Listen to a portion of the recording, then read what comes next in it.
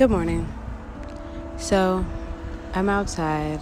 I'm experiencing what life is, and I am in pain. I'm sorry that I haven't recorded for a while. I went through and am going through the most traumatic experience of my life, the first thing that has ever hit me in this way. And I'm thinking about how this experience can, if I don't truly go through it, allow myself to grieve, could affect me later in life. How I could carry that anger, frustration, confusion, derision, and sadness throughout my life. How it could rob me of joy. How it could stop me from seeing the beauty in life that I am currently living. And so I really want to keep my head high, but I got a bit of advice that said, if you need to lay down and cry, lay down and cry. And I think that's what's always missing. When you decide not to go through your pain and instead you decide to hide from it, you run from it, you do everything you can to not face it, that's when you do yourself a disservice. And one of the reasons for that I've experienced is that if you don't go through your pain when you go through it, then when it eventually hits you, which it will, you feel some sort of guilt for not having gone through it when you were supposed to. You feel even more so like you're not justified in feeling the pain that you are indeed feeling. And so you allow yourself to still cut away from the pain, not allow yourself to truly go through it. And you end up with these deposits of pain throughout your life that we call triggers, that we call all these different names. But essentially what it's saying is when you rub up against this part of me, it hurts because it didn't fully get healed. It's got a scab over it, and the scab is skin colored, but underneath there's an entire wound, and I don't know what to do with it. And so you give it to other people. Or you do what other people have done, which is you isolate yourself from other people. You become someone who does not allow anyone to come in contact with you in any way because of the risk that they might bump into your hurt points, where you're hurting, where your body is aching. And I was thinking about it, and I said to myself, well, what would I rather have? Would I rather have pain and be isolated from other beings, or would I rather heal and find a way to go through this and find a way to feel better, so that I can continue to interact and live in the world? I do want to stop here and make a disclaimer. There's nothing wrong with having triggers, and all triggers are not things that we can't. Well, see, I have an issue ever saying that you can't do something. I believe that everyone has the ability to do things to a certain extent. If you don't have legs, you won't walk on your legs because you don't have them, but you could get implants. So just to say that I understand that there are some battles that seem or are impossible for different people for different reasons, and that's okay.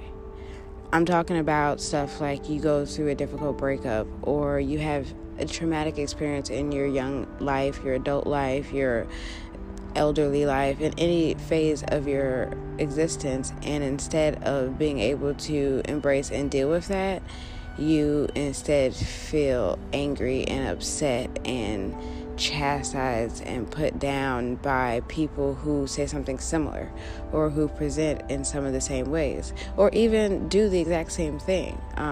Your anger that was maybe one level is tripled or doubled for this new person because it reminds you of something that you've already gone through.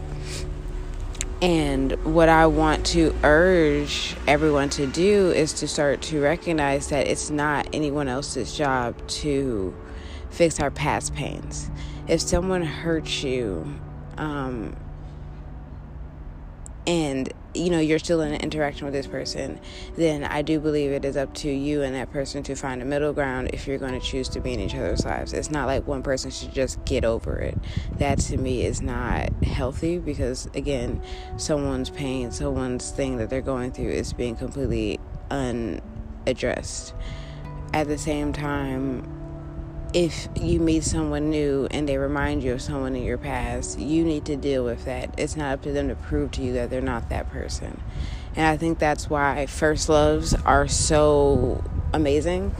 It's because when you first fall in love with someone, you don't have the fears that are kind of put inside of you by not dealing with the last pain. So when you go into your first love, you don't have those memories. You've never dated anybody. You don't know what it's like. And then, that's your first big heartbreak. And then when you go into your next relationship, you look at the person that you're with and you say, I'll be with you so long as you don't do A, B, and C that, old dude did or old girl did. And in that, you choose subconsciously or consciously to not truly give that person a chance to be who they are and to love you how you need to be loved. It's easy to think that your pain is justifiable for quote-unquote bad behavior or for anything to that extent where you're hurting someone else. But the truth is, it's nobody else's fault that you went through the things that you went through, except for the person that was possibly the abuser in the situation, or the person who hurt you, or the parent who wasn't there for you, or the person who neglected you and such things. That's on them. And that's, it kind of goes back to the episode I had previously where it was like, give people their shit. Where it's like, you go to somebody, you say, here you go, this is what you've done. This hurt me.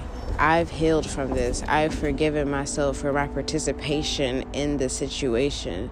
And I apologize for the things that I've done to hurt you. But that does not excuse or absolve you of the fact that this is your shit and you need to deal with it. So, it goes right back to that. How do you deal with pain? How do you grow through pain? Another thing that's really important to do is to get back in touch with yourself. Meditate, sleep in and take some days off work, smoke or drink or party or whatever you need to do to clear your mind and get back in touch with yourself. If you're a skateboarder, go skateboard. If you're a runner, go run. Run a marathon. Do something that gets you back right in touch with yourself so that you can remember that pain is temporary, but you are forever. You are everlasting. You have the ability to transcend things that you didn't even imagine just by actually giving it a good go, trying.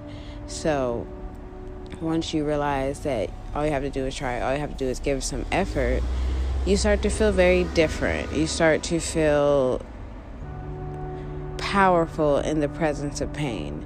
And something that I recently had to learn was that it's okay to feel powerful even when you're dealing with something that is horrible, is traumatic, is just sad.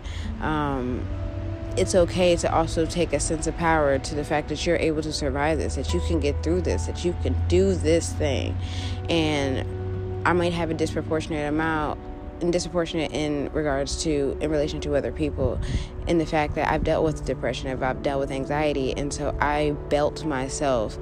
You know how they say like somebody love bombs you in the beginning of a relationship, they tell you how amazing you are? I love bomb myself all day long, all the time. And that's, so it's kind of it has become a natural thing for me to pick myself up, to look for the positive, look for the, silver or gold lining. I like gold lining better because I like gold, but it's easier and it feels okay to blame everybody else for your problems, to say that they are doing things just to get you, just to hurt you. But I don't truly believe that anyone is out to get anyone, that ultimately people are dealing with their own traumas, their own issues, their own thing, and that if somebody comes at you negatively, it can be in relation to you, like you may have caused some derision, but in the perfect world, everyone comes to everyone with respect, You bothered me, you hurt me in this way, here's what I would prefer. I know you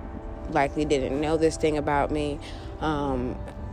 You go in with the best of intentions, and when that doesn't, become the norm, then you keep moving.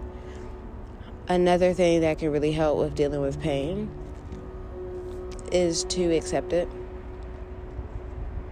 is to allow yourself to believe that it really happened, to grow into it, to be within it, to just feel it,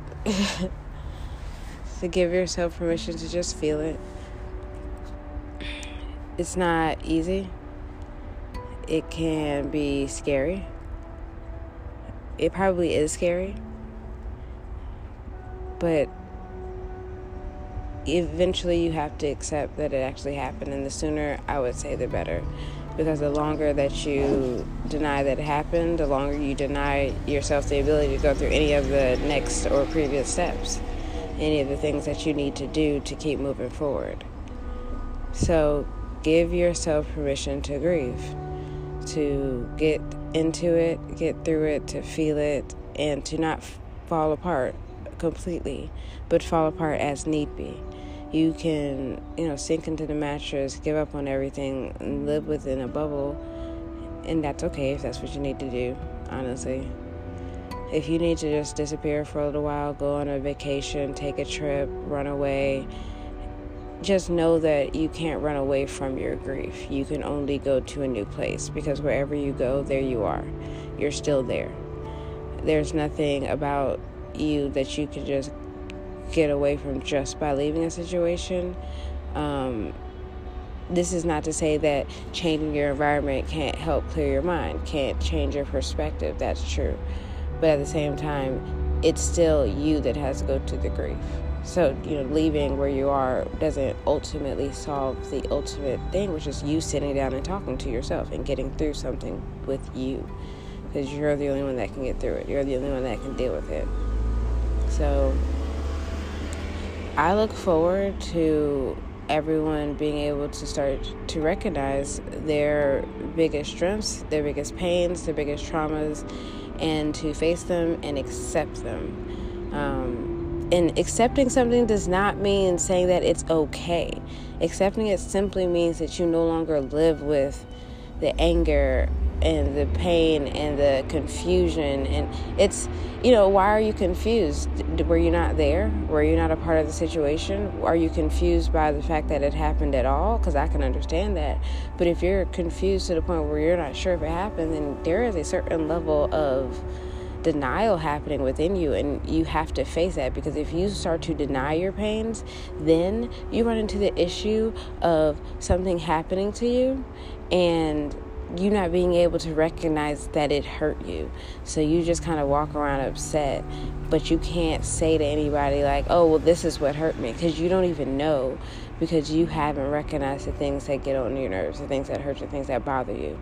So the ultimate skill that will help you in moving forward from trauma, from pain, from sadness, from grief is self-acceptance, looking in the mirror, getting in touch with self-awareness, being able to see you, your reactions, how you feel about something, not just going with how people say you should feel, because that's a big way to disassociate from your actual trauma, to disassociate from your actual healing.